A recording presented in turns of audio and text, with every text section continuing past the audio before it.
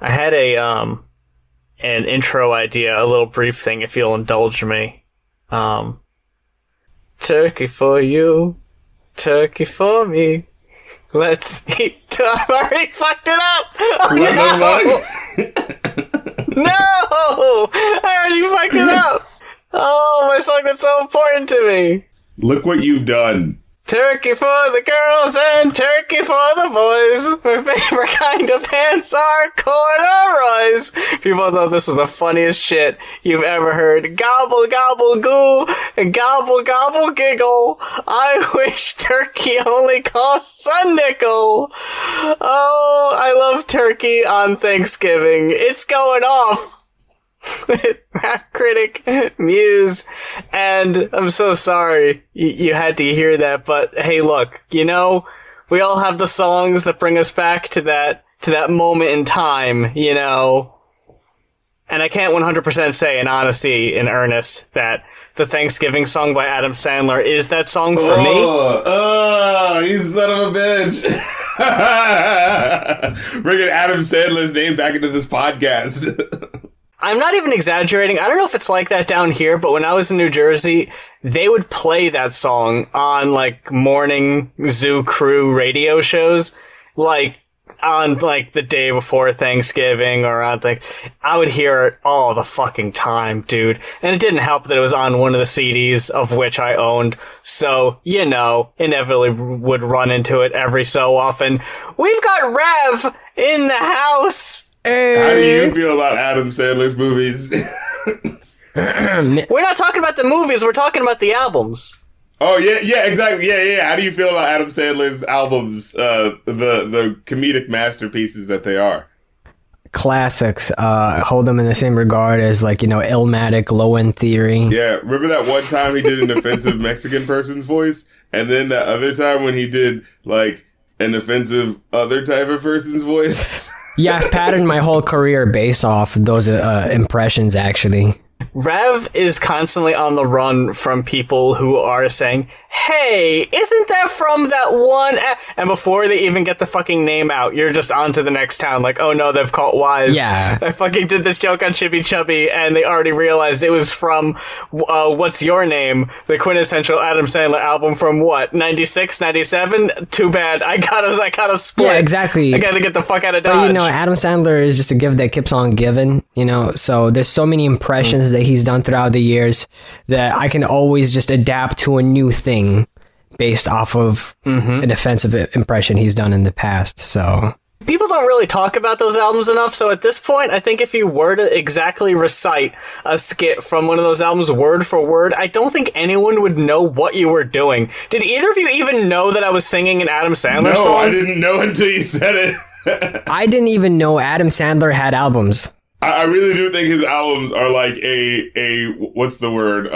Classic. A wasteland of just like awful comedy. I recently had gotten into a podcast where they were going through like Adam Sandler's movies, and then when they got to the end of his movies, they started listening to his albums, and I was just like, you know, I'd always only seen the movies, you know, as a kid, and it's like, oh yeah, of course that's the movie that you see when you're in fourth grade with your friends. You go see Little Nicky at the sleepover, you know, whatever, and like I'd always know it was there. I had never heard like the full albums of just ridiculously unfunny material where it's just like, is that the joke?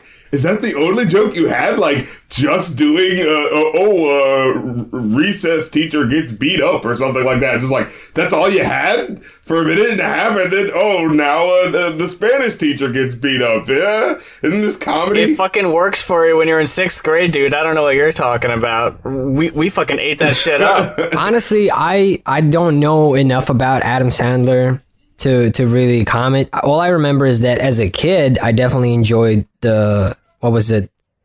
The Whole Nine Yards or The Longest Yard, whatever it was called. Of all the Adam Sandler comedies to name, that was the one that came up for you? That's the one that I actually recalled watching, and I remember liking it because, I don't know, I liked football. Fucking jock. Yeah, I mean, I just remember liking it because I was a huge Chris Rock fan. Nelly was in it, and I was like, oh shit.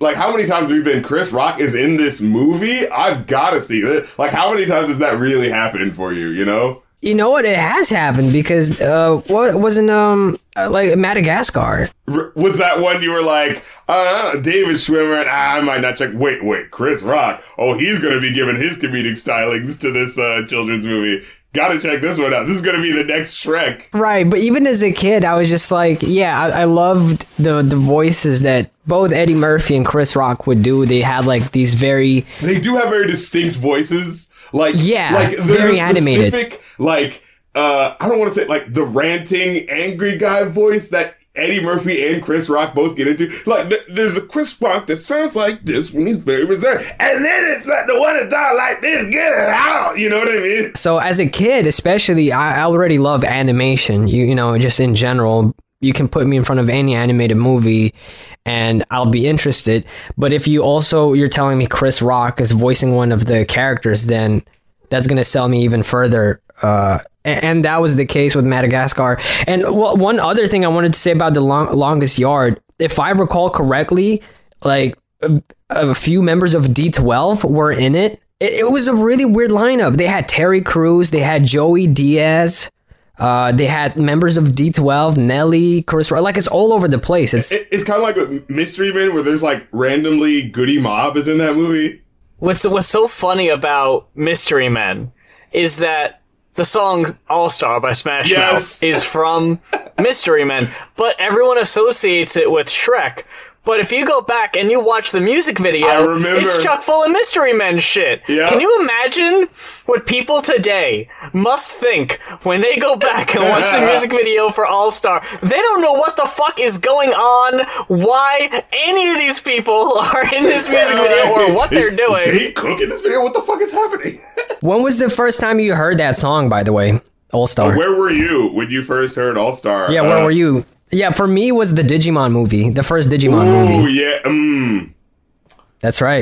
The English version where they spliced the first 3 Japanese movies. Of course. But it was actually, as a kid, that was like a slight against it.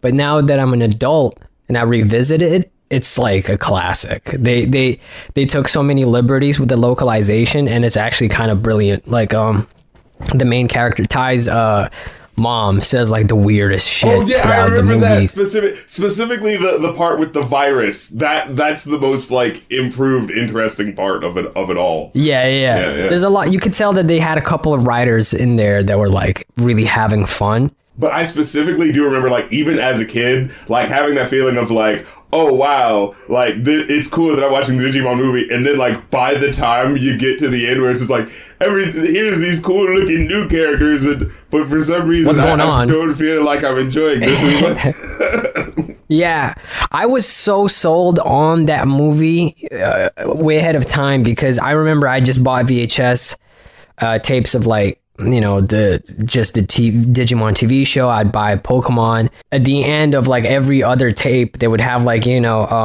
advertisements like for other shows and movies. And the Digimon movie trailer was so fire. It was like so many colors, things moving, music. Oh my God, we gotta save the world. Wait, let me ask you. You said you got a couple of the VHSs. Do you remember the ad for, I think it was Ranma 1/2? I think it was. Yes. It's like the song was like gotta be heard ready. Oh my God! It was like really orange tinted, and it was like maybe before, and it was like a panda or something like that. And I never knew what that was. Apparently, it's like part of this. It's part of a really classic anime, right? But I think that was like a very intentional tactic, right? Just to like, what the fuck did I just see? And as a kid, you need like excessive stimulus to really grab your attention. I remember they said something about the Tendo training camp or something like that. They mentioned that at one point, and my brain as a kid went like, oh, is this like Nintendo, like a training area? Is this like, you know what I mean? Because this Pokemon, hey, maybe there's some sort of affiliated thing going on. But that was... Yeah. The Pokemon VHS cassettes would always have like the training card game advertisements where they'd be like, oh, they have a league, a trading card game league. You see those kids who were like super like whacked out and happy because they were like fast forwarding the camera and shit. Well, yeah, but they still but these kids, they had like decks and they were like walking around, like there's tables and people are playing. I remember like I was 8 seeing those kids, and they must have been like 12 or 13. And I thought, wow, when I grow up, I want to be like them. They're adults. Because I was just the right age when Pokemon came out. It was before I was 10. And in the series, Ash becomes 10, and course, like obviously, it's time, when you're 10, as we all do, we leave our families and go on adventures, right? Embark on a new life in the wilderness. Yeah, so I was convinced as a kid that 10 is like an important, like now you're going to be taken seriously. Now you live your own life, and I was really looking forward to it. Oh man, it'd be so funny if like so many kids, like, I mean, if it did happen, there would have been like a huge like news story overinflating it, but it would have been so funny if there was just like a whole bunch of kids who just like they watch Pokemon for a while and it's like, oh hey, I turned 10, all right, it's time for me to go out and start doing stuff, and they just like reach the end of the block and they're just like, where do I go? Timmy, where are you going? Farewell, mother. I will be venturing out on my journey now. It's time for me to go out into the wild blue yonder and start catching random animals. Maybe I'll start with a squirrel. We don't have Pokeballs, but maybe I'll make like really tiny cages out of sticks. I'll write to you. It'll have a lot of mistakes in it, and it'll look all squiggly, but I'll write. A funny thing of like, just in general 90s stuff of, kids rule sort of thing. And like Pokemon is kind of like a facet of that with its narrative of like, oh yeah, at 10, you know what's up. Yeah, no, 90s definitely made it cool to be a kid. The 90s made it so cool to be a kid, and it felt like I didn't want to grow up, on the one hand. And the 90s was such a weird era because Teenage Mutant Ninja Turtles were still pretty popular. Mm-hmm. And you had a whole lot of new media, and there was this fixation on grossness. Garbage Pail Kids, they all had wacky names, gross out pictures. We talked about Ren and Stimpy and so much of Nickelodeon in general. Oh, yes. Booger Man on the Sega Genesis and SNES. Yeah. Yeah, that was another thing where you flicked boogers and farted and burped on your enemies, and if you ate a chili, you could fly. All the things that aren't directly related to the penis or asshole are the things which is as a kid, I mean, that was all I really cared about. Not the penis and asshole, but I meant the idea of the idea of taking something that's gross and annoys adults. And turning it up, really. And I think that's actually stuck with me. Yeah, that was kid humor, basically, wasn't it? I think that stuck with me as someone who was a 90s kid. I still find, I derive joy not from just toilet humor, but humor that pisses other people off. Humor that, and I'm not in an edgy way, right? But a humor in a way where it's oh, come on, man, that's fucking stupid. That's gross, stop. I thought we were going to get a resurgence of that 90s feel. When the slime stuff started coming back and people were talking about slime. On YouTube, wasn't it? Nickelodeon really dropped the ball. I know, they really missed an opportunity there. I'm sure they have a whole bunch of kids shows. I think there was one about kids playing with slime or something. It was something like that. No, but even now, I feel like it's so different because when the slime thing happened recently on YouTube, I say recently, it was a couple of years ago, but it was kind of yeah, look at it, it's so pretty, it's neat, haha. In the 90s, it was, the adverts were people shoving their whole fists into containers with them and go, ew, gross, and the sound effects ew, nasty. Yeah, splat! Oh, your mother's gonna hate this shit. It's all about the aesthetic of oh, it's so pleasing and it's so calming. Yeah, that is interesting. Yeah, because I see a whole bunch of it where it's oh, there's glitter and toys in it, so you're playing with it and trying to get it out and stuff, yeah. I feel like it's good. The 90s should be the 90s, right? Yeah. And we can look back on it. But I'm curious to see if there's gonna be some sort of similar resurgence because things seem to be fairly cyclical. Things evolve with new technology and new ideas added onto them. Yeah, exactly. Yeah, so I'd be interested to see how that might manifest itself, at some point in the future, for sure. Because we watch so many 90s commercials on Riff Break, I've learned, or at least realized, because when you're in the thick of it, you don't really pick up on it. Yeah, of course. The 90s was so obnoxious. All the commercials for kid stuff are people shoving their whole face in the fucking screen and just yelling something or making a weird face. Just it's why are you doing this? Why is everything so loud? Look at this. If someone shoved me into a time machine and sent me back to the 90s, I would invest in like whatever company was producing fisheye lenses. Yeah. That's where I put my money. Busta Rhymes music videos, All the music commercials. videos and all the adverts, you know, whenever like an old person, like whenever they had advertisements for like consoles or video games and to be an old person, the camera would be like so uncomfortably close to the old person, like, yo, you better stop it. What is this video game? Give me newspaper or whatever they would say, right? Like, I understand newspaper, but this video game thing is, what is it?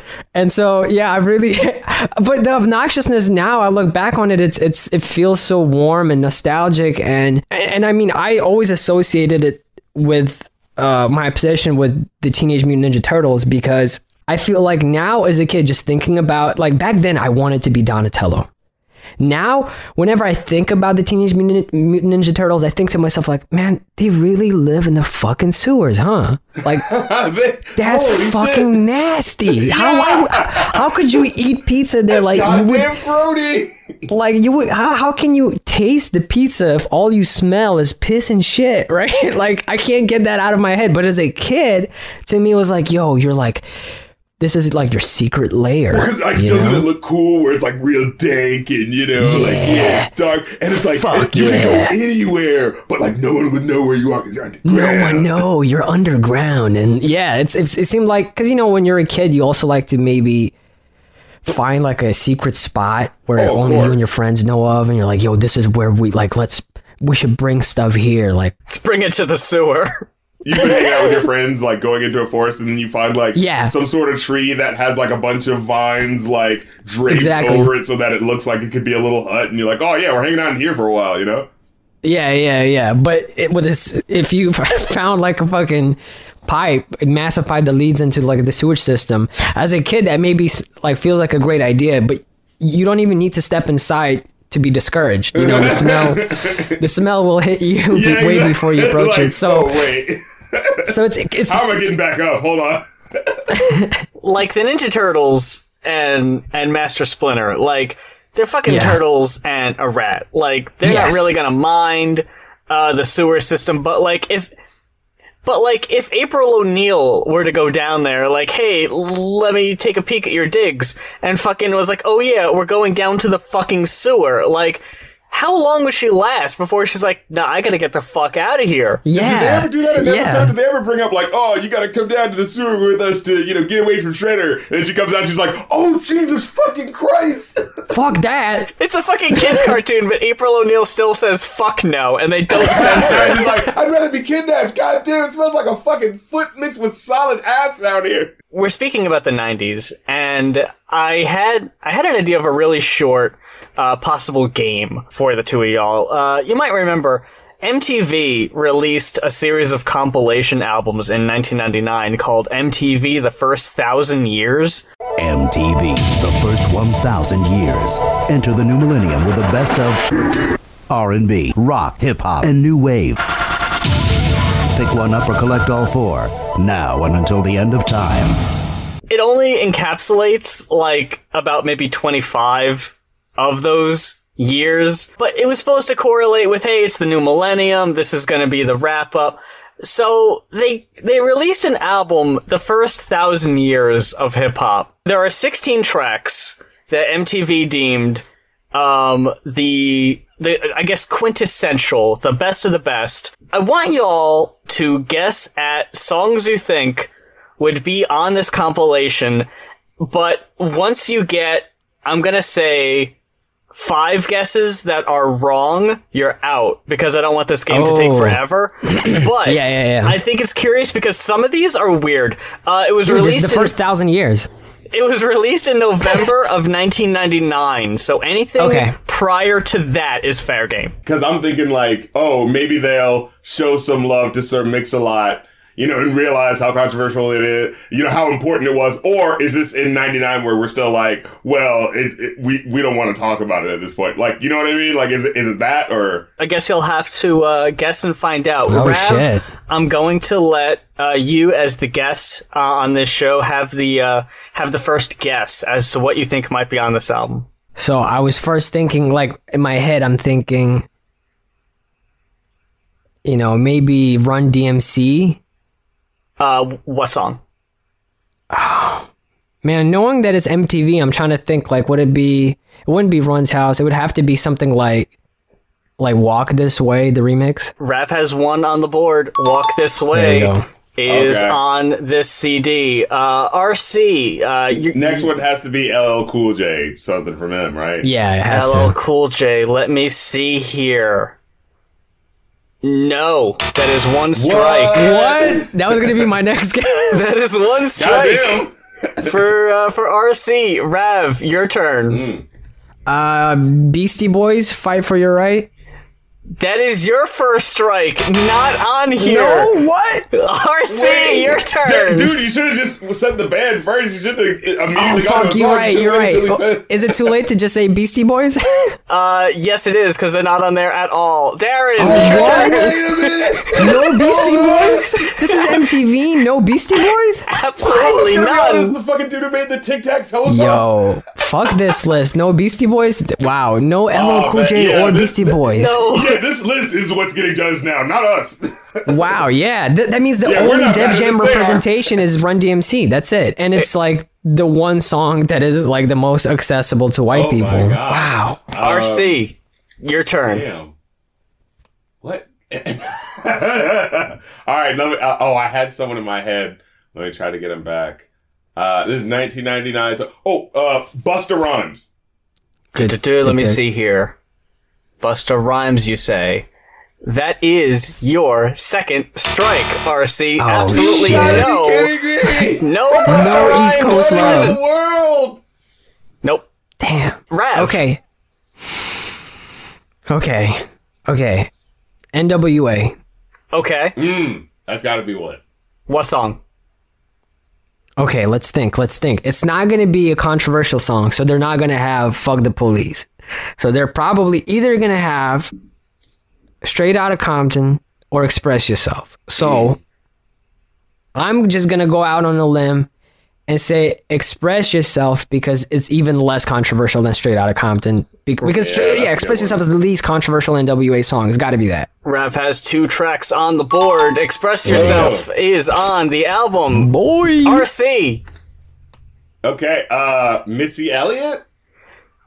That is your third strike. No Missy Fuck out of Elliott. here. I'm trying to guess like iconic music videos, and these motherfuckers are like, nope, not good enough. It's not necessarily the music video. It's just the song itself, if that helps any. Oh, okay. They definitely have to have some other Dr. Dre stuff on there because he brought like hip hop to the mainstream during the 90s. So it's got to be Dr. Dre. It's got to be Snoop on there.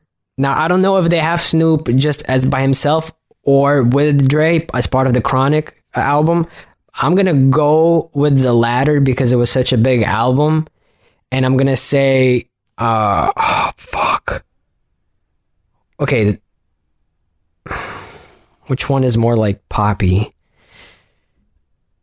None But a G Thing. Rav has 3 tracks on the Yeah, I can see board. that one. Yeah, that one makes sense. That one, I would have been mad if they didn't have that one. RC, you're back. You have 2 more strikes to go, and you're Oh out. my god, do they have Outkast? Yes. What song? Thank God. Thank fucking God. They do have Outkast, but it can't be anything after 1999. Uh-huh. So that makes it a little hard again. Yep.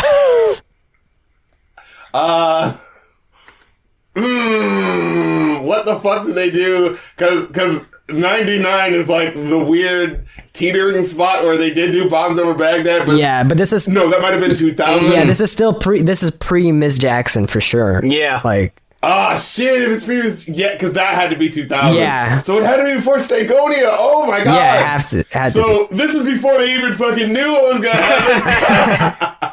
And they're like, oh, we're pretty sure we know what's gonna be the best Outkast music video. Yeah. God damn. But all the ones I'm thinking about are all the ones that we now in 2020 know are like. So I'd probably go with what was on the second album. ATLiens. Elevators. That is your 4th strike. Elevator's not on the board. Oh my God. Rav, back to you. I have no fucking clue. How do? Oh, okay. Oh man, I have no players ball. You've got it. Players ball God is. fucking Thank fuck. that was my second guess. Oh man. Oh man. That's weird though. That's the song they went with. I know. Yeah, that's like when it comes that's to really weird. Outkast now, like, you know. I mean, it's a good song. It's a really good song, but that's But really. like, if I were to say to you, "Oh yeah, name the big Outkast song," even before '99, like you're not thinking. No, big you're. hit. I would. No, First I one they wouldn't. got, yeah. Yeah. So I would have gone with the same pick you did. RC, it is back to you. You've got one more Fuck's strike. sake. I have no idea what the fuck else could be on this list. It's 99. Mm-hmm. Is Eminem out yet?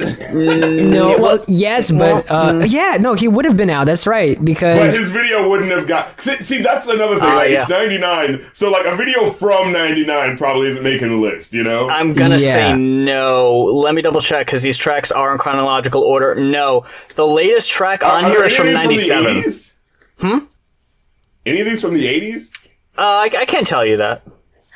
oh, that Okay, means yes. That means yes. The last one I would go with, just to say fuck it, would be Bismarcky's Just a Friend. No, you are out, my friend. No, Bismarcky. no. Okay. Disorder, heresy. Okay. This is a kangaroo court. Okay, don't worry. I'll carry on the good fight for us. Oh, okay, okay. Okay. You've only got the one strike, so you have 4 to play with. Okay, I got 4 to play with. I'm thinking. Okay, well, actually, I have one that I'm gonna just go with because I feel like this list would probably put it on it. Rapper's Delight. Rapper's Delight. No, I'm sorry. That is not on here, Okay. surprisingly. Get out of here. No, Rapper's Delight. Okay, I'm gonna go with The Message. Yep, The Message is the first track Okay. on the CD. So there we go. Okay, Okay. all right. Okay, that makes sense. They just knew they had to cover their bases with that one. I think so. Yeah. I mean, they had to. If they didn't, that'd be kind of weird. That's like, yeah, no, you have to include that song. I'm surprised they didn't include Rapper's Delight. That Maybe for time. That one didn't have the music video, I think. I see. You think? You think that Yeah. was the Because reason? the other one has the music video that people remember. You know, Broken That's true. It Glass is MTV. everywhere, you know. Yeah, that's true. Okay. Gangsta's Paradise. Gangsta's Paradise. No, I am sorry. That is your third strike. Okay. Wow. No Gangsta's Paradise. No. Wow. Okay. I thought I knew MTV. You thought you Pre knew. 1999. You I knew thought wrong. I did. Let's see. Okay, I'm just trying to think. Like, okay, House of Pain, Jump Around. Yep. Jump Around is in fact okay. on the CD. Okay, yeah, I'm starting to see the kind of stuff they would Oh, include. yeah, Okay. exactly. Yeah. What's the other white artist? What, fucking Snow's Informer? Are they going to go for that one too? I will say, because we're talking about it also, I will say this is one gimme. No Vanilla Ice either. Okay, well, No good. Snow, no Vanilla Ice. Okay, do we have Biggie? Gotta be. Yeah, it's 99. You have to, like... No it'd be- Biggie. Nope. What in the Are fuck? you kidding They me? died. No Biggie. They died not even like 5 years Nope. prior to this, and they're just like, nah, not good He died enough. 2 years prior to this Yeah. list, and he didn't No get... love. Wow. What? Really? Beat me to dick. Okay. You've got one Pac? strike left. We got Pac? We do have Pac, yes. Okay. Okay, MTV music video. It's It gotta has be to the probably big be hit. like a dope music video. What is the best Tupac music video? Not song, music video. Oh, I know what I What would do you think? What do you think? Do you think? Because in terms of music videos, in terms of songs, I would go like "Dear Mama." But if I'm thinking of like music videos, it'd have to be like "California Love," right? Oh yeah, it's the that feels like it's the most outrageous one. So we're gonna go with "California Love." California Love is on the CD, yes. Wow. So they made a definitive decision about who they think is better. They did. Yeah, they didn't include They Big, drew but their they line include- in the sand, yeah. And this is a third Dre feature on this list. Like, Yeah. Drake, hey, look, the man dominated the 90s. He really did. That's true. He certainly did. Yeah. Do we have Snoop aside from Yes. Nothing But a G Thing? Yes, we do. Okay, cool. I think You think? Come on, let's help each other out here. What do you think it is? I'm thinking what they're gonna go with is the one that people remember that was super controversial, which is the "Murder Is the Case" music video. That's what I'm thinking. Oh, okay. That's just actually my really suggestion good. I'm throwing. Okay, yeah, no, that's good because I was also thinking either that or What's My Name, but I think you're probably right because that music video was a lot more, I think, memorable in terms of how people talked about it. So yeah, let's go. Murder Was the Case. RC was right. Or you were right. It was What's My Name. So that is the first strike. Well, now we did well. Come on. You did do very well. Now, here to fill in the gaps, these are on the album in chronological order of release. Okay. So the Message is first. Then we got Walk This Way. Colors by Ice-T. Oh Wow. Okay. Wild Thing by Tone Loc. Oh wow. Express Loc. Yourself, NWA. The Humpty Dance, Digital Underground. Wow. Okay. Oh, Okay. I'm glad. Yeah, That's for good. sure. That's good. That's a good inclusion. Jump Around, House of Pain. Friends of the Show, Arrested Development with Tennessee. Okay. Yeah, the MTV crowd thought they were going to be more important and pivotal to hip hop than they ended up being. Yeah. Yeah. Yep. Yeah. Then we got Rebirth of Slick, Cool Like That, Ooh, Diggable okay. Planets. Oh wow. It Was a Good Day by Ice Cube. Oh, why didn't I think of that one? Yeah, of course. Number the G Thing. Then there's Coolio with What? Fantastic Voyage. Yeah. What? Fantastic Voyage and not Gangsta's No, they were going Paradise? to go with Fantastic Voyage because that's the more safe one. Even though that was the one from the movie that ended up being the #1 fucking song of '95 that year. Yeah, but like Gangsta's Paradise, like come on, it was like a cultural thing. You had Weird Al's version as well and That's everything. true. Oh man, okay, that's weird. I thought Gangsta's Paradise had a bigger cultural impact, so that was going to be the one. Okay, Then you got Players interesting. Ball. Then you got California Love. Then you got track number 16, the last song, chronologically speaking. So they thought, this is the best we've got. Make 'em say, oh, by Master P. You know what? I'm glad. I'm glad that they put that there. I would be less angry if they at least had one Biggie song though. Like, Yeah. why would you put a? Oh, how could you? Why would you put make him say but not put Hypnotic or Above something on Biggie. it? Come on. Yeah. Hypnotic or Juicy, I don't know how you don't do that if you've got California Love by Tupac on there. Like, come on. Yeah, I don't get it. So that means they had no Nas, no Jay-Z, no Tribe Called Quest. Nope. Because that was going to be my guess. I was going to say Electric Relaxation at some point. Oh. Yeah, or some sort of a Tribe Called Quest song. Because like Tribe basically paved the way for the 90s. Like the start of the 90s, they were like, doing hip hop in a way that no one was really doing Like it. they weren't they like they were kind of the first guys to do it like quieter than everyone else was doing it. Because I remember people specifically saying this is the time, everyone's rapping, everyone's trying to get your attention, everyone's shouting like, yo, I'm the best rapper, da da da. And they were like, oh, I'm just kind of chilling and I'm sampling jazz songs, I feel like it's a combination of that and the production style. Because I mean, you did have Rakim and Big Daddy Kane who were more about the dead and the net and the That chill. was And right I feel around like the same Q-Tip. time. Before, no, yeah, Rakim was before. Yeah, because I feel like Q-Tip has like a lot of similarities with Rakim in terms of delivery. It's up close and personal and kind of chill, Rakim's got more complex by the time A Tribe Called Quest came out. Oh, for sure. Yeah. Rakim had like multis and Q-Tip wasn't really doing multis back then. Neither was Five, but they had the jazzy production and the whole like Native Tongues movement definitely reinvented hip hop in terms of like the sonics for sampling and paved the way, I think, for for people like Dilla, Madlib, and even New Job is, and that's why I feel like that this is the reason why Starbucks all over the world now are playing Tribe Called Quest all of a sudden, and all these coffee shops are playing Tribe Called Quest because it fits, in people's lo-fi hip hop playlists now because it has that same sound. So it's yeah, but they definitely were great innovators in that, and I thought they'd be important enough to put on that list. So I'm a little mad. They don't have De La, they don't have Tribe. No. They don't have Nas. No De La That's Soul, a bit of a shame. That's Yeah, a really no good... Gangstar. Yeah, if you're talking about like early days like Yo MTV Raps and shit like Yeah. that, it's a glaring The omission. Beastie Boys was the biggest Beastie surprise Boys for me, though. What? Honestly, like... no Beastie one of the Boys or LL? Come on. First kind of out the gate, really making a big presence on MTV. Beastie Boys got to be on there. No Fight for Your Right. No Yeah, they were touring Sabotage. with Madonna and like... Yeah. Come on, man. They had so many big songs in the 90s and so many good songs, you know, like...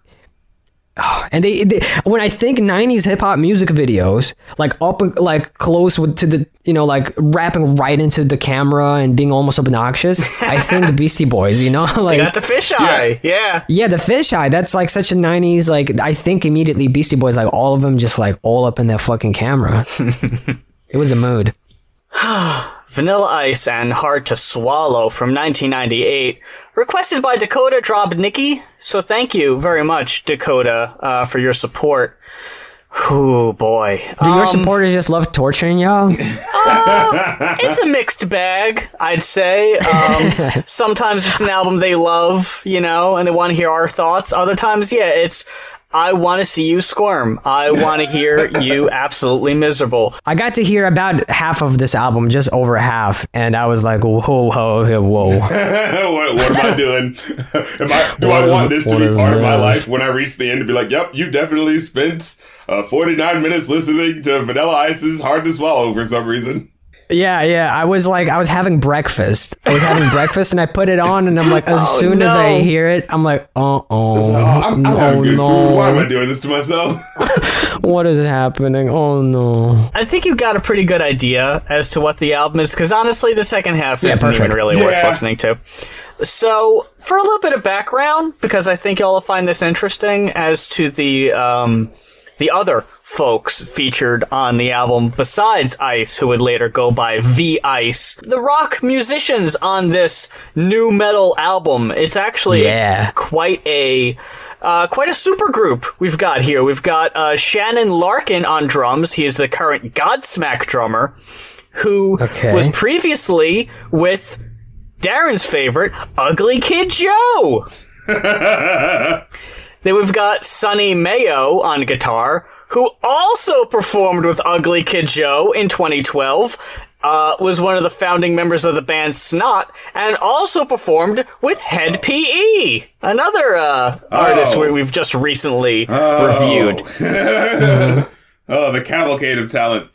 Oh, yeah, and the hits keep on coming. We've got Doug Ardito on guitar, who is from Puddle of Mud, who co-wrote their biggest hit, Blurry. We've got Scott Borland on keyboard, who is brother of Wes Borland of Limp Bizkit, and also performed on the three big Limp Bizkit albums. That's, $3 Bill Y'all, Fucking Significant Other, and Hot Dog Flavored Water. So we're placed right where we need to be. And we've also got to give some love to DJ Swamp, who provided the scratching on the record, whose work you can hear at the beginning of Crystal Method's Name of the Game. This is where the stars come out to shine, on Vanilla Ice Hard to Swallow. We've got the producer who worked on some of Korn's most well-known work, Limp Bizkit. He was the new metal guy at this point in time. And Vanilla Ice comes up and he's like, hey, I want to make this album. He's never heard Korn. He's never heard Limp Bizkit. But somehow he's able to make one of the most derivative sounding albums that sounds like a guy who just said, yeah, give me that. I want it to sound like exactly that. But it's weird.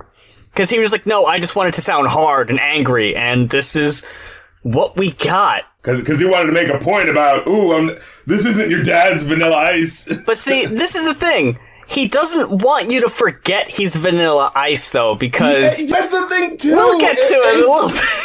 It's the same thing with the MC Hammer album, where it's just like, I'm a hardcore gangster now, but don't forget that I sold 10 million records with that cheesy image I had 4 years ago. Like, they're doing it for the sake of like, oh, but this is part of the brag, right? But like, but aren't you trying to make me forget about that? Like, it's so confusing. Before we get to the actual review, Rev, did you make it to Too Cold? Yes. Oh, good. I pulled up the Wikipedia article for this just because I was curious. Nice. And in the reception section, it says, the Iowa State Daily called the album the greatest pop culture comeback of all time. The album, and then the next sentence is a really short one. The album did not chart. I think I read in that article that someone compared it to John Travolta's resurgence in Pulp Fiction. No. Like, he is back on the scene with a new image. He is gonna be making big waves in the late 90s. Look out. It's Travolta fever. I saw one person say that Vanilla Ice almost single-handedly destroyed hip-hop, although he would say quite the alternative on that. Well, I'll get to that in a second as to what I'm referring to, but someone said that because Vanilla Ice is now working on nu metal is likely to be the next genre to fade out. It had a few more years in it, but yeah, they're not entirely wrong. I mean, I think it peaked with Linkin Park, right? Yeah, Linkin Park was the... Yeah. Linkin Park was like how Nirvana took the hair metal of the 80s and turned it into grunge. Linkin Park took the nu metal of the late 90s and turned it into that kind of hybrid alt-rock that we heard in the early 2000s. So, gentlemen, do you wish to dig in? Yeah. Yeah, I can think we're hardly just wait. Avoiding the inevitable at this point. Track fucking one just opens you up, just gets you ready for what's going on with a little bit of Popeye pirate scatting for you. Yo, he fucking sampled Havin' a Roni on this goddamn intro track? Skim babbly bim bam bim bam bam. Who did the hook? Was that him? I think so, yeah. It's my living condition. Why does my man try to run me action? I'm like, whoa, like, what so happened? Funny. I was like, wow, What Vanilla happened? Ice is the guy who, you know him for the guy who's trying to sound black, but he's different from the Snow guy who's trying to sound Jamaican, and, well, can't say that anymore. I feel like every major record label needs to hire a person in every one of their studios who sits there and says, stop doing the patois. It really does feel like, as I look back and see, like, just how many people were doing that, like, for a recent episode, I had to, go back and listen to, like, nu metal, and, like, I wanted to, give the genre its due. And as I'm listening to it, like, there's so much, like, 311 and shit, where it's just like, oh, you have to come original, you have to come original, and it's so, like, it's so not believable, you know what I mean? Just like immediately, you're just like, what is he doing? And it's like, do you guys think this just sounds cool? But it's like, you can tell there were no other black people in the room to be like, hey, where are you trying to sound like that Jamaican? Are you trying to sound like Shabba? Oh, no, don't do that. No, don't do that. No, please stop. I mean, who is this music for? When the first song came on, it reminded me of that Ja Rule Metallica song. Y'all know what I'm talking about? The one, just when you thought it was over, just when you thought it was done, just when you thought it was, whatever, like, yeah, we did it again. Whoa. Like, that is what it reminds me of. I was like, yes. For me, nu metal always felt like, I know this is going to sound like very generalized, but like white people trying to hijack this new culture that's becoming very popular. Yeah, it interestingly is in a weird way. Like, there's some aspects of it where you're like, oh, hey, they were trying to be creative. Like, if you look up, like, Korn, it's like, oh, we were trying to, like, mimic what hip-hop sounds like, but with our... It's like, oh, that's an interesting, cool idea, you know? Well, there's a difference between a fusion of, like, styles and trying to, like, play around with different sounds. And then I think sometimes, like, with this album, for instance, it just feels like there is no heart. There is no... oh wow, I wasn't listening to this like, damn, everyone who's working on this is so happy to be making this. They're so excited. And you can tell they're all in sync. You know, I never got that impression. When Vanilla Ice started rapping at first, I was like, I couldn't even understand half the things he was saying, so I had to pull up Genius. Me too. It sounded like he was rapping with an accent, but not like as if he was European. Sometimes he would just swallow phrases and not pronounce them. Oh, yeah. Like, he still sounds like the same dude from the Vanilla Ice song, but, you know, definitely a couple of years older, and now he's just like, oh, well, if I do that, I'm not cool. But, like, there's still the sort of, like, loose flow affectation that he kind of has from before that, like, infects the songs even as it's, like, this completely new sound. Like, you can still tell it's him, you know what I mean? What's that one lyric at the very beginning? He starts off dissing Third Base for their Pop Goes the Weasel song. Did y'all catch that? Oh my god. I think they had to cut out the actual name of the song, but like afterwards he says something where he's like, oh, that was a big flip-flop record. Brothers didn't like your record because it wasn't hip-hop, but this ain't a diss because you sold gold. Still I made a killing, but you ain't made 1/10 of 11 million. You know, it's that type of shit. But it's like just specifically him saying like, that record didn't sell because it wasn't hip hop enough. Like, excuse me, Vanilla Ice.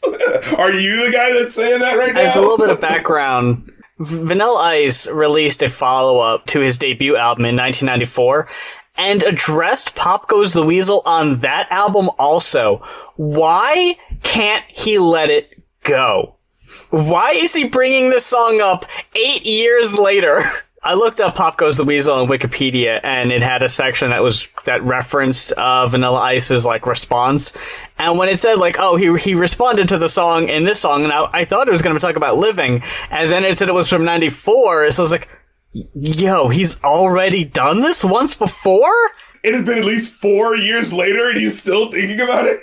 Like, Third Base wasn't even relevant at that point. I don't get it. I don't even know if he's thinking about it so much as like he doesn't know what to write about. Because every song that I heard on this album is directionless. He's a rich guy fucking around in the studio. You know, he's probably still got some money from the Ice Ice Baby days. He's got no self-awareness, and he's just like, ooh, new metal's a new thing. I want to do that. This sounds really fun. Let me do that. Oh, is it where you sound real angry at your parents? Ooh, I'm going to make lyrics where I'm angry at my parents. You know what I mean? Like, it doesn't sound like there's heart to it. Yeah. There is the song Scars. Scars is one of the few songs on the album that is about something. He talks about, like, being abused as a kid. He says, like, being thrown through the window for watching TV. Where do you think I got my anger? And talking about his drug addiction.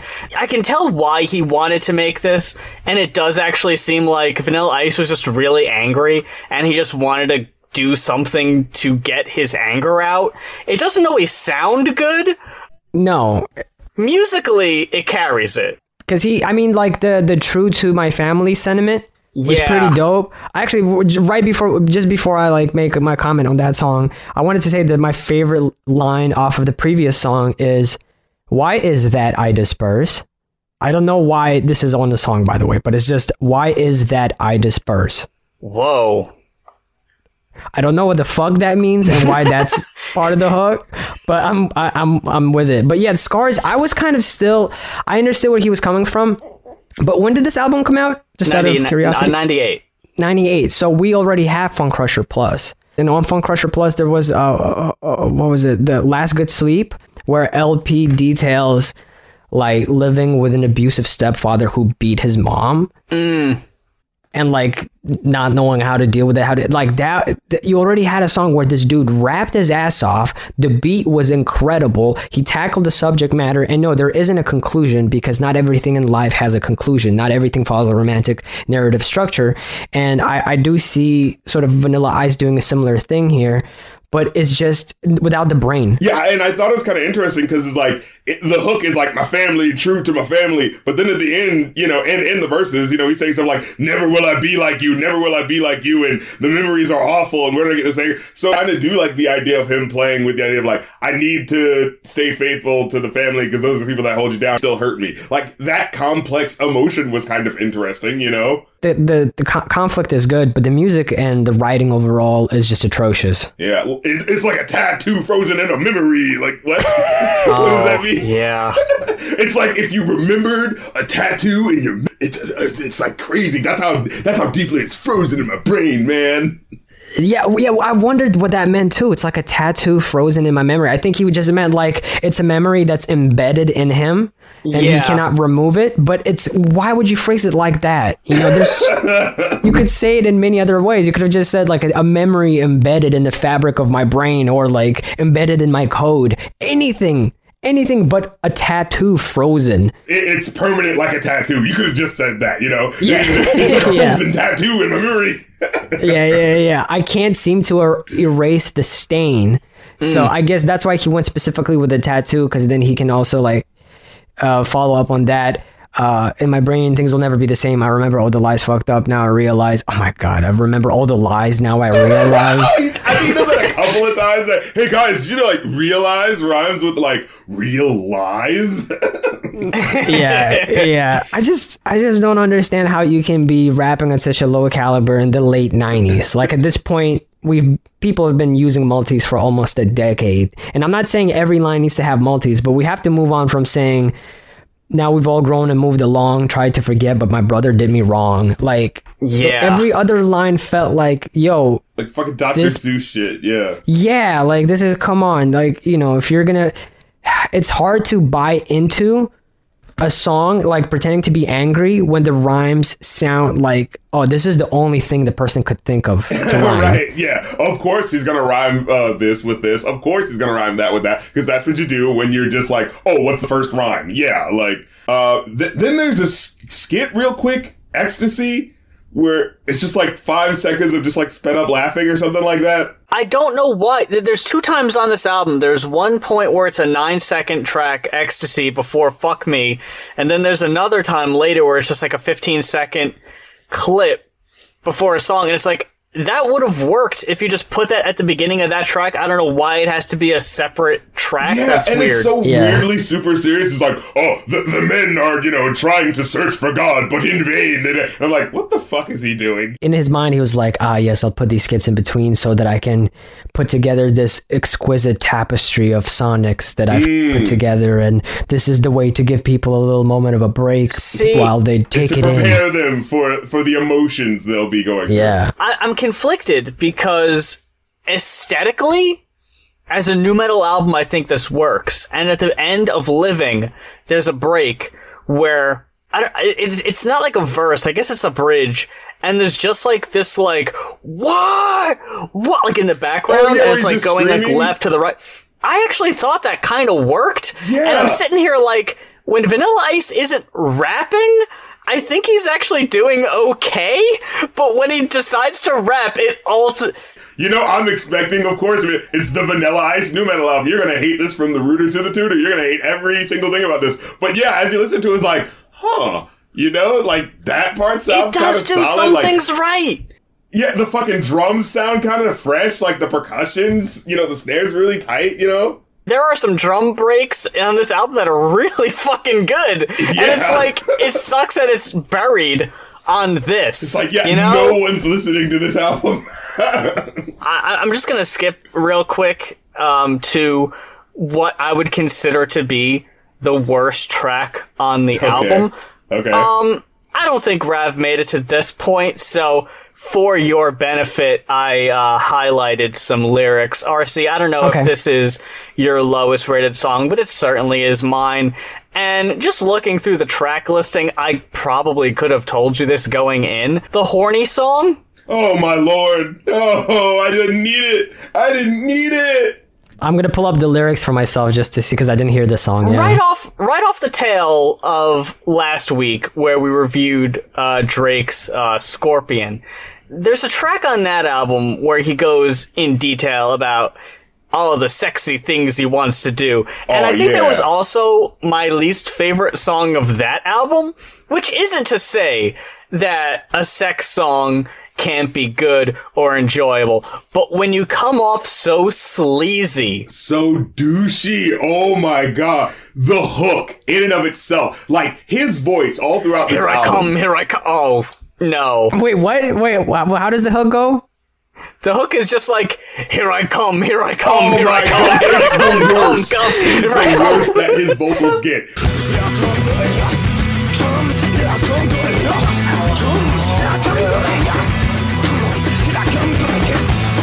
It sounds like the mic's slightly too close, and you can hear every awkward little, like, tick that he has in his vocals. Here I come, baby, here I come. It sounds like Jesus. fucking Jim Carrey is fucking dubbing him or some shit. It's so awkward. That's Oh not the my worst God. it gets. I have these 2 bits highlighted, and I'm sorry for everyone who's about to hear these. Oh no. You're like high altitude in a Learjet, working them hips like a piston in a Corvette. Slow down or I'll have to pull you over. Search ya, God. handcuff ya, and do a move on ya. You got a GWB, stands for girl with a body. Oh, Pump it like a hottie. get out of here. Yo. Okay, but there's more. There's more, unfortunately. What you trying to do? Make the ice melt? Don't you know my cream is good for your health? You know you want to shake what your mama gave you. You're getting real hot. Now I'm gonna spray ya. Rub it in like lotion. Juices flowing everywhere like water in the ocean. You got that hourglass figure. All the right moves. And you know I want to dig ya. Got 31 flavors. Know what I mean? And I want to take a dip in your ice cream. Oh man, This Didn't is need that. bottom of the fucking Didn't barrel. need that. The fucking worst. I still can't get over the hook and the way that you say he says it. It makes me think of like when I was really young, my friends and I had this joke about the Santa Claus is coming to town song. Oh, yeah. Where it goes like, you better watch out. And we just go, you better watch out. You better watch out. You better watch out. And it would be like just very scary and like he's constantly approaching you and like, here I come, here I come. Just looking at these lyrics, it's like ramblings of a madman, you know? Like, Then you get Fuck Me, a diss Yeah. track to himself, I think. okay. Oh my god. Oh my god. Oh, he knows what he's calling himself out, except not really, though. No. No. It's not like it's a song where he weird. like dresses himself down like you were this guy and I'm gonna deconstruct mentally, like the journey that you went through and all that. No, it's just like the most cheesy, did you hear Vanilla Ice dissed himself sort of things. Like at the tail end, he's like, fuck you, Vanilla Ice, you fucking trailer park, yuppie bastard bitch, ice, baby fucker. And on the hook, he sounds so awful where he says like, fuck you, there ain't nothing you can do. And you hear him in the background saying, you whack bastard. I was like, what was that? You whack Is that like the bastard. SpongeBob impression? Is that like the SpongeBob meme where he's like doing the like, like little imitating? Yeah. The vibe I got isn't a self diss. It almost just felt like he was making fun of people dissing him. That's the vibe Yeah. I got. Like throwing it back in their face. Because it really felt like I wrote down another primal scream song of self-expression where he's just getting it all out of his system, this pent up, built up frustration he's felt with criticism he's got from the fans, from the people who thought he wasn't real. I wanted to mention this real quick. Vanilla I Ice will. appearing on Arsenio Hall. I've seen that. Oh my god. So Oh no. But I watched it many years ago, so I saw it. it's really cringy. Arsenio is trying to ask Vanilla Ice the real questions. Check this out. I want to do something, man. Okay.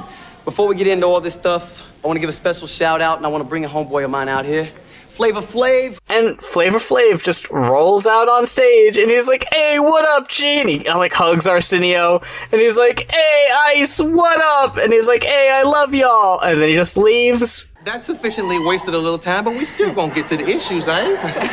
I think what he was trying to do is that. I'm Man, simple okay. with the black people. Look, I got Yeah, the guy exactly. from Public I've got a Enemy. black Look. friend. Yeah, I got a black friend. Arsenio actually says that straight up to him later in the interview. He says, is that why you brought out Flav? To show that you had a black supporter. And the audience, because they're a bunch of Vanilla Ice stans, boo Arsenio. Because for the first minute of the video, the audience won't shut the fuck up screaming like it's goddamn Beatlemania. And he goes on to talk about how, like, as a white rapper, he's got it hard. Because people don't take him seriously. Like, you know, it's like, ha, right in your face, you know. So this is a white rapper being suppressed kind of revenge. Something like that, yeah. He just cannot wait to get Ice out off his fucking stage, because whatever joke he tries to go for, Arsenio's like, haha, yeah, but like what I asked was, and just goes immediately back. Talking about like people thinking he's not real. At what point were we ever supposed to think you were? Oh, I mean, with the Ice Ice Baby, where he's talking about gunshots ringing out like a bell. Well, that's true. He brings that up in the interview, how he's like, you know, I was stabbed 5 times. I almost died. I'm not proud of that. And, like, Vanilla Ice is one of these deals where, like, I believe he had hard shit happen to him, but I can't take it seriously when you look like he did, when your whole, like, stage performance was what he did. Like, you look like a cartoon. It's like with MC Hammer. It's like, it turns out he was, you know, down with some Oakland dudes that were, like, fucking, you know, with that life, but you did the fucking Hammerman cartoon show. He was a literal cartoon! What do you expect me to think? Gramps opened up the bag and he took out the magical shoes and he soon began to groove. That's all you needed. We don't need to tell the viewers the story. They know. They know what's up. Everybody knows the legend, the fucking legend of Hammerman. In the third verse of the Fuck Me song, he's like, one short life and I can't die. Some got more bricks than a motherfucking porcupine. Still I'm waiting to die. Cause I burn like your mother says, boil like your father's pride. This doesn't, like, again, this is supposed to be like the diss song to himself. Like, so is this what the haters are saying to him? Ooh, it doesn't make sense. You burn like your mother says. What? Well, who says, like, ooh, my pride is boiling? Yeah, what like, was he talking about? Like, surely you could have come up with other there's so many countless expressions in the world, and I feel like that's what ultimately it goes back to. I don't care if Vanilla Ice grew up in the fancy ass suburb. I don't care if he grew up in the hood, in the slums, whatever, right? At the end of the day, if I'm going to judge you for your musical merit, you can't remove that element, right? Yeah. It has to have some sort of artistic value. Yeah, he's not good at a fundamental level of communicating ideas in ways that don't sound clumsy. I would much rather I'd listen to Fred Durst any day over this shit. Oh, yeah. And I don't want to listen to Fred Durst. Yeah. No, but he's definitely got catchier songs and better ideas than anything on here. Absolutely. I don't think Limp Bizkit has any albums on worst albums of all time lists like this is on countless. No. Well, also, what's interesting about this song is that this is another 90s and early 2000s trope where people would like, oh, people are attacking me, so I'm gonna like mock them and like, people say fuck you. What's what? Yeah, I'll basically embody that hate, so that way they can't hurt me. But he's saying things like, oh, fuck Vanilla Ice, he eats shit, fuck him. Like, that's not a diss. No one's saying that, Vanilla Ice. Like, it's not in any way, like, saying any of the actual, like, deep digs it doesn't address any of that. Yeah. Right, none of the culture vulture shit is addressed here. None of the fact that, you know, he's just a fucking idiot. None of that is being addressed. Like, nobody said out here is like, oh, fuck Vanilla Ice. He keeps eating shit. It's disgusting. This fecal matter eating monster. We got a whole lot of songs on here that are really kind of nothing tracks, like Zigzag Stories. Zigzag Stories? What the fuck? Like, it's a song that acts like it's gonna be about, like, oh, like, it's gonna be some fucking Afro man. Oh, Zigzag Stories. We're gonna gather around. I'm gonna tell you about all these weird times where I got high and weird shit happened. I was smoking some weed the other day. I rolled a fat blunt and I ripped it this way, and guess what happened? There was this hot chick that showed up, and her name was like Mary Jane. And it was like, yo, cause get it? Cause like I'm smoking weed. It's like such an anti-story. It's like, well, yeah, I already knew you were smoking weed. Like, what? You said that already. there is a really good drum and bass bit later on where like the dude on bass guitar is fucking killing it, and the dude on drums is killing it. Insane, minus the vocals. Yeah, I'm telling you, like as a generic new metal album, this doesn't do half bad. But once you got Vanilla Ice rapping over these songs, that's when it falls apart. Which brings us to what nobody asked for. Let's just say right now, all right, Too Cold, the new metal remix of Ice Ice Baby. I'm gonna just come out and say it. I didn't think it was that bad. Like, no. For what I was expecting. You know what I mean? Like, it's like, oh, all right. The only positive thing about it is that it's not the whole song. Like, I think he leaves off like the whole third verse. That, he knew when to cut it off. Hey, Warren Avenue! Like that part's not in there. Yeah, you can't be saying all that, but good shots ring out like a bell.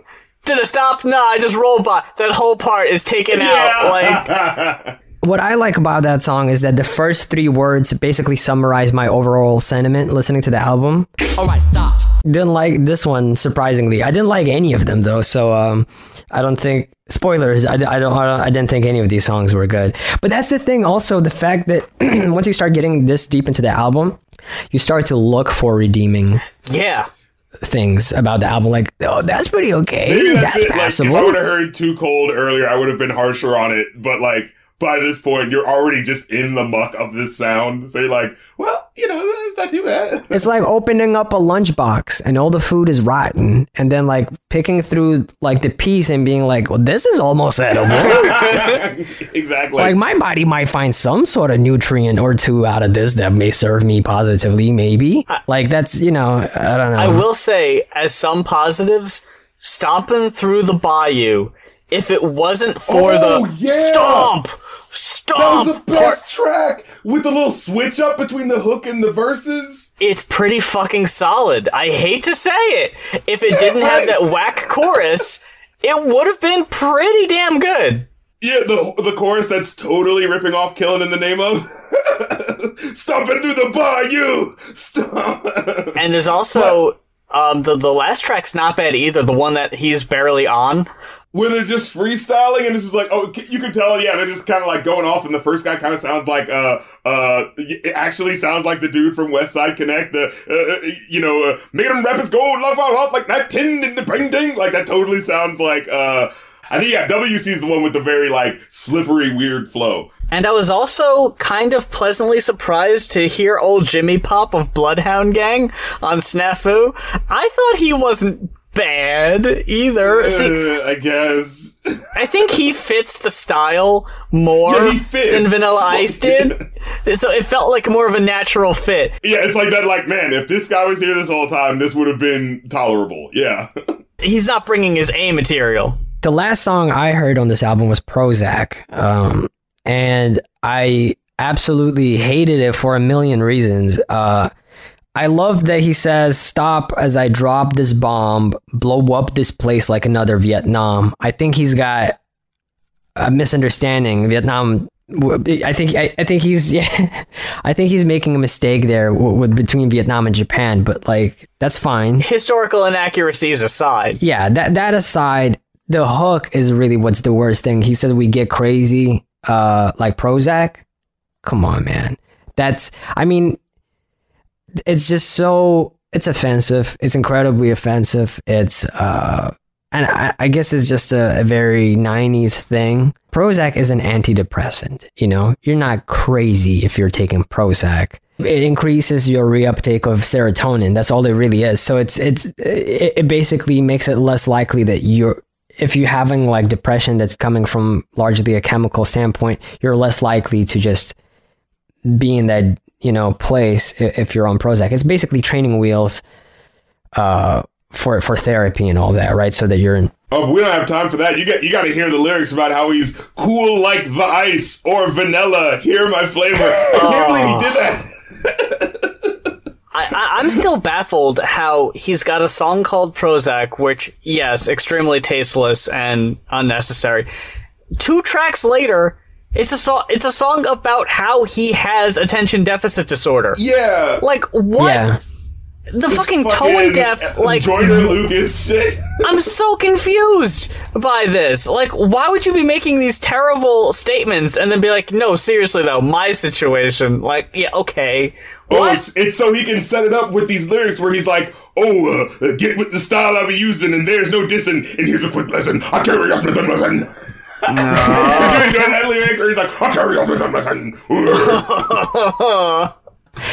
Yeah, I wonder if it's partially also because, ADD was a hot topic in the 90s of discussion, but I don't think people look at it the same way as other mental health issues because, ADD, he can't focus. Even though ADD is serious, I've got ADHD and depression, and for me, both of these things are equally very large parts of who I am as a person and how I experience my day-to-day life.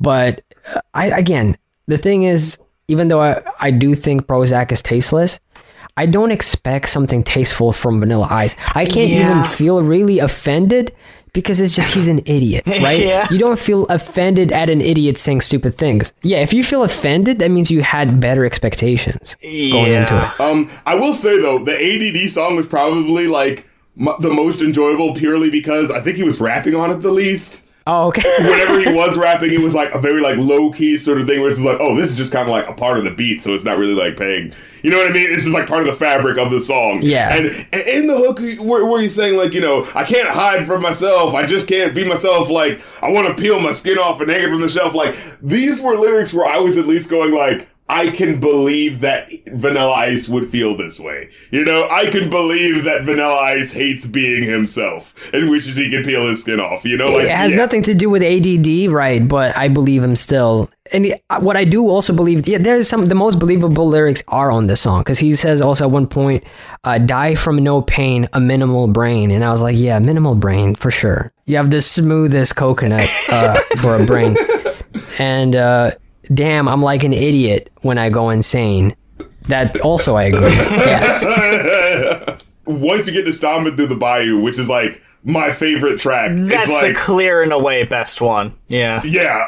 For the switch up, the first part was more like driving, it has like the more like faster tempo. And then like you feel the satisfaction of the crunching punch when it hits that killing in the name of part, So like, yeah, purely because of how that switch up happens, that's what that's how I'm able to get the enjoyability out of that. You know what I mean? Maybe I should listen to that one. I didn't hear that song. I'd recommend it. It's not a bad cut. If you didn't tell me it's Vanilla Ice, I probably wouldn't be able to guess, honestly. Yeah. What's really funny is you'd hear it, and I'd be like, hey, that's pretty dope. Who is that? And you'd be like, Vanilla Ice. And I'd be like, wow, cool. So that's what he was doing in the late 90s? Maybe I should check out there and be like, no. Right, yeah. That's literally the only one. The whole rest of the album is shit. You don't need to hear any more of it. To me, though, even if it's kind of okay, if it turns out to be an okay song, there's so much great and good music out there. You don't have to waste your time. You don't have to put yourself through this. This maybe has some historical value and comedic value. Yeah, but overall, you're probably okay. The end of your music intake, and you're like, I've listened to like all the songs that I like. I wonder if any bad musicians have one or two good songs. That's when you can maybe come to this. Yeah. I mean, there's definitely like a pride in knowing bad music, right? It's kind of like, when you meet someone who's never watched Birdemic before, right. You're like, oh, okay, like, hold on, let me put you on. Yeah, let me put you on game. And it's the same with really bad albums, right? Where it's like, have you ever heard this? And they're like, no. You're like, oh, okay, you're about to have a great time. I remember me and my friends in college, we listened to the Shaq Fu album. That was. Oh yes, that's a great example. Exactly, it still has entertainment value in how bad it is, right? And how serious it was taking itself. Hey, RC, what overall score did you get for this? I gave it a 1.5. And that felt too high, honestly. But it was purely because of the musicality of like, holy shit, like that snare and that percussion sounded pretty solid. Like, holy shit, if we had Rage rapping over this exact same instrumental, this could be incredible. You know what I mean? Like, I hear the potential of it, but it's just sloppy enough where it's just like, no, but then Vanilla Ice it's still here. I am not proud to report that I got a 2. Oh, wow, look at you. So a smidge higher than Being yours. Too nice to Vanilla Ice, look at you. I'm telling you, man, it's really the instrumentals that saved really, it. I feel you, though, yeah. They carry a good bit of this album, and it's just like, man, you're ruining it. Everything else here is pretty okay to honestly good, but yeah, it's not worth sitting through everything else to listen to it. Never, absolutely, would have listened to this if it wasn't requested by listeners. So you could always say that that's so much. that's the fucking aside from the monetary support, that is definitely a pretty big part of this. Is like you're broadening my experience. I got XP from this. You know, I'm the person who likes going through Insane Clown Posse songs and being like, oh, hey, but this one's actually kind of interesting. So, like, I enjoy, like, trudging through the shit of music to find what's like, oh, but if you look at this one, this is actually not too bad. You know what I mean? It's really cool that you guys do get recommended this kind of stuff, all jokes aside, because I don't think anyone else is talking about these things. And it's kind of curious. It's like these little cultural curiosities that are lost in time and most people didn't sort of even notice. So it's kind of interesting. And I guess it's fun to see how low one's bar can get in terms of expectations for music over time. And also how stuff from 98 that we've never heard before kind of ages and how it plays in 2020. Like, maybe it's considered one of the worst albums of 98, but does it hit different in the modern day? Yeah. No, not really, but it can. There's a potential. It's kind of worth the effort. I think it's so funny when I was reading up on the production, and the guy who produced this album, who I said before is very accomplished, he was told by the label, like, do not work with Vanilla Ice. He's going to destroy your, like, career. He's going to bring you down with him. Everybody was like, no. And the producer said, well, if nobody wants me to work with them, then I gotta work with them, because that's like punk rock. Like, it's punk rock. I want to go along with the sentiment, you know, just like that's sort of like, oh, giving the guy a shot, you know, when everyone's saying he's down. He's the fucking underdog. No one wants to give him a shot. I gotta see what he's gotta say. And when Vanilla Ice is saying, like, hey, I want this to be hard and dark, you're like, whoa, a hard, dark album from the fucking Ice Baby guy? Yeah, I need to hear this. And then it comes out and, like Raph mentioned earlier, doesn't chart. And then the very following album, I think, is self-produced and released on an independent label. So that relationship didn't pan out either. That punk rock relationship didn't pan out. As previously mentioned with the listener requested album reviews, if you're listening and you think that this is appealing to you and you have an album that either you like and you want to hear our thoughts on, you want to maybe turn us on to it, maybe something we haven't heard before, you want to share with the class, or something you want to torture us with. People have been known to do that also. It is reduced for the rest of the month of November, which is not a lot of time. So, actually, by the time this goes up, you might only have one day left, depending on if this goes up on Saturday or Sunday. But, Ko-fi.com, that's ko-fi.com/goinoff. That's GOINOFF. The price of a request is reduced by $10, so that means your album review would now be $50 instead of $60. And if there's an album that you produced yourself and you want to bring it to us and get our thoughts on your work, it is $60 instead of $70. So you have a little bit more time to take advantage of that deal. It's like a Black Friday deal for the whole month of November.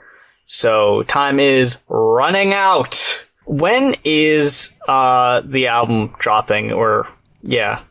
27th. So. Oh, okay. So it will be out by the time this goes up. Yeah, exactly. Yeah. I'm on to me, right? I don't have it open. Yes. Okay. Yeah. I'm on it. Yeah, I'm on to me. I love the fucking, was it like Fiverr promo video? Oh, yeah. Yeah.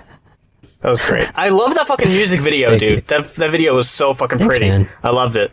Oh, man, thank you. And the album is Appreciate great it. also, obviously. I feel like that goes without saying, but I will absolutely tell you that that album is great. It's very sweet of you. Thank you. I'm curious to see how people are going to receive it. It's definitely not like what I think people have come to expect from me, and not necessarily an indication of where I'm going, but very important time capsule for me and a moment of catharsis. I'm like, because it's not out at the time we're recording this, I'm still like really anticipating just having it out, because for a lot of artists, making music is very cathartic. For me, it's only about half of it. The release is a big thing, because I talk about very uncomfortable experiences and thoughts, and as a very deeply insecure person, I find strength in putting it out there into like the public, because it feels like, look, I'm not scared to talk about these things, and it starts to feel like I own my shortcomings. So I'm looking forward to that moment of releasing it and feeling like I can let go of a lot of these things and just continue on my path forward. So yeah, I'm excited. I'm On To Me is out now. You can stream it on all streaming platforms. And I'm On To Me is just an embarrassingly intimate account of a number of arduous personal experiences and emotional discoveries that I underwent this year. And I was actually working on an entirely different album at first, but ended up having to put it on hold, like aside, as I felt an urgent need to address a gross, festering wound. And now I'm making people look at it. So I think that's awesome, where it's like, I didn't seek out to do this, but like it just felt like the thing to do. And that feels evolved, yeah. It feels so much more natural than like an obligation. Like, well, I guess I better do this. It's like, no, I need to do this. And it does come across. Thank you. I appreciate it. I mean, my music is, if it was like a book, it would either be a diary or a memoir. So there's only so much you can really plan ahead. You might have an idea in mind of what you're going to do, but then life, tosses you a curveball, and then you're like, oh, okay, now I have to deal with that before I can do anything else. Yeah. So and so that's how my music has always been. That's how I've always made my music, and this time it is no different. And yeah, I'm super excited to get it out of the way so I can work on other music. And I appreciate you guys having me on. Thank you so much. Any fucking time. I know we say that every time, and I know I said that in the Twitter DM, and I don't mind saying this openly because it might explain why 2020 was the way it was. I get very anxious when it comes to sending emails to even friends and people we've had on the show numerous times about inviting y'all on. I just get very like, oh, what if, what if they're busy, or what if, like, I don't know. Like, I feel like... What do they want with us? Getting their company mixed up with us. I'll always make time for you guys, because you guys were there, just over 4 years ago when you guys first talked about Beneath the Toxic Jungle and everything. And you guys have been incredibly supportive and cool. And I enjoy the discussions we have. It never feels like a laborious thing to come on here. It always feels fun, and it's something that I look forward to. And you don't even have to send me an email, just DM me, I like to keep things pretty informal. And loser, we're podcasting today. Yeah. Well, yeah, especially because it's just, I don't know. I feel like I just want to, I do a lot of things, and I want to do a lot of things. And so I never notice how much time passes. So the other day when I was hitting you guys up, I was like, when was the last time we talked? I'm like, oh my God, it's been more than a year. Yeah. Well, I want to thank everyone listening. Also, obviously, I want to thank you for joining us and taking the time out of your schedule to sit down and chat us up. And anyone who might have never listened to the show before today, I'm sure that happens. All of our old episodes are on. Yeah, there's someone out there who's like, I wonder what someone on the internet thinks of the Hard to Swallow Vanilla Ice album. They hit the Google search of, quote, hard to swallow, quote, review, quote, podcast, and they hit that on Google on a weekly basis, and it never brings up any results, much to their dismay. This week will be the moment they've been waiting literal years. They can thank their lucky stars. Oh my God, the grin, the Christmas gift, the Christmas miracle that we will give this one person who's been Googling this very specific topic year after year. We do it for you. And if you're just happen to listen and you think, well, what other albums have these two fools reviewed over the years, over the past, oh my God, like 6 years? All the old episodes are on YouTube, Spotify, iTunes, and SoundCloud. One of those is bound to work for you. Do some catch up over the holiday season before going off. And I'm Rap Critic, and if there was an album and everyone boos it, check out the show while the podcast reviews it. Off, baby. Do. We're going off, baby. Do. But it's not his song. See, I put a little bitty ching in there. So it's like my original song. Dude, you single-handedly saved hip-hop.